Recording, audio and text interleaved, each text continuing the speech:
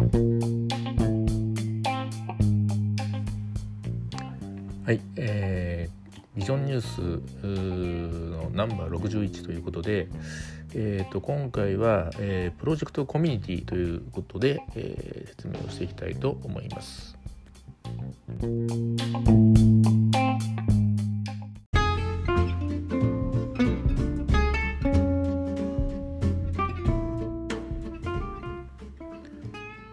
まずこのプロジェク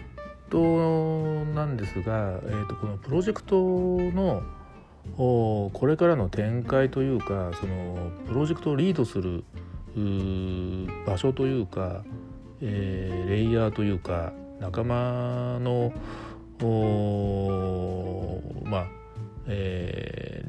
内容といいますか、そういったのが、ちょっと変わりつつあるのかなということで、題名にもありますように、このプロジェクト、特に会社だとかそういうチームでやってたものがもうちょっとこう枠を超えて、そしてもう少し時間軸がもうちょっと先にあるようなものもコミュニティとしてこう作られていくような動きに今なっていっ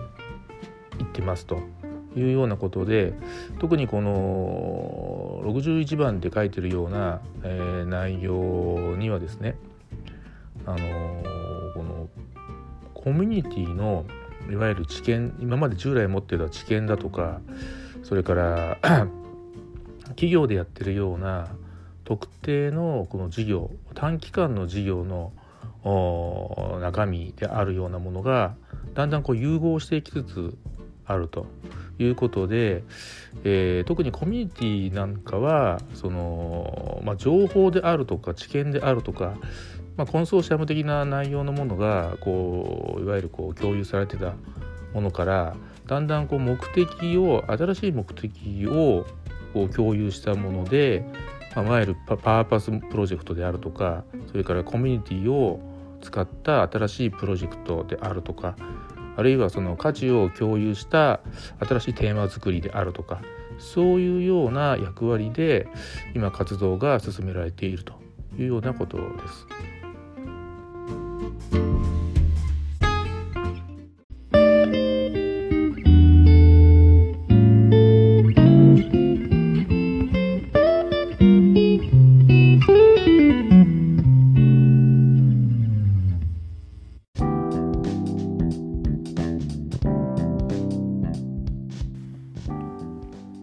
そしてこのコミュニティのその内容とかテーマによっては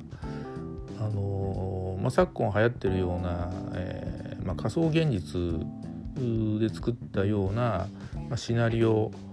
であるとか、それからこうビジュアルで、ユーザーと、そのコミュニティのユーザーとこうインタラクティブにその作られたような、思考であったり、あるいはこうビジュアル的ないわゆる解決策であったり、そういったようなものをAI と連携をして、いわゆる、ナレッジ、新しいナレッジタンクみたいなものに仕立てていくというような活動を効果的にできるのではないかということで、単なるその、リアル社会のコミュニティとネットワークを通じたいわゆるその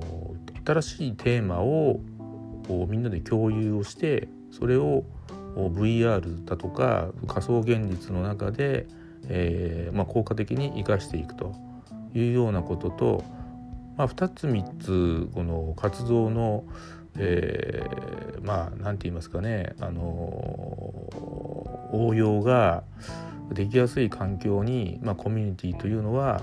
あるのかなというふうに考えています。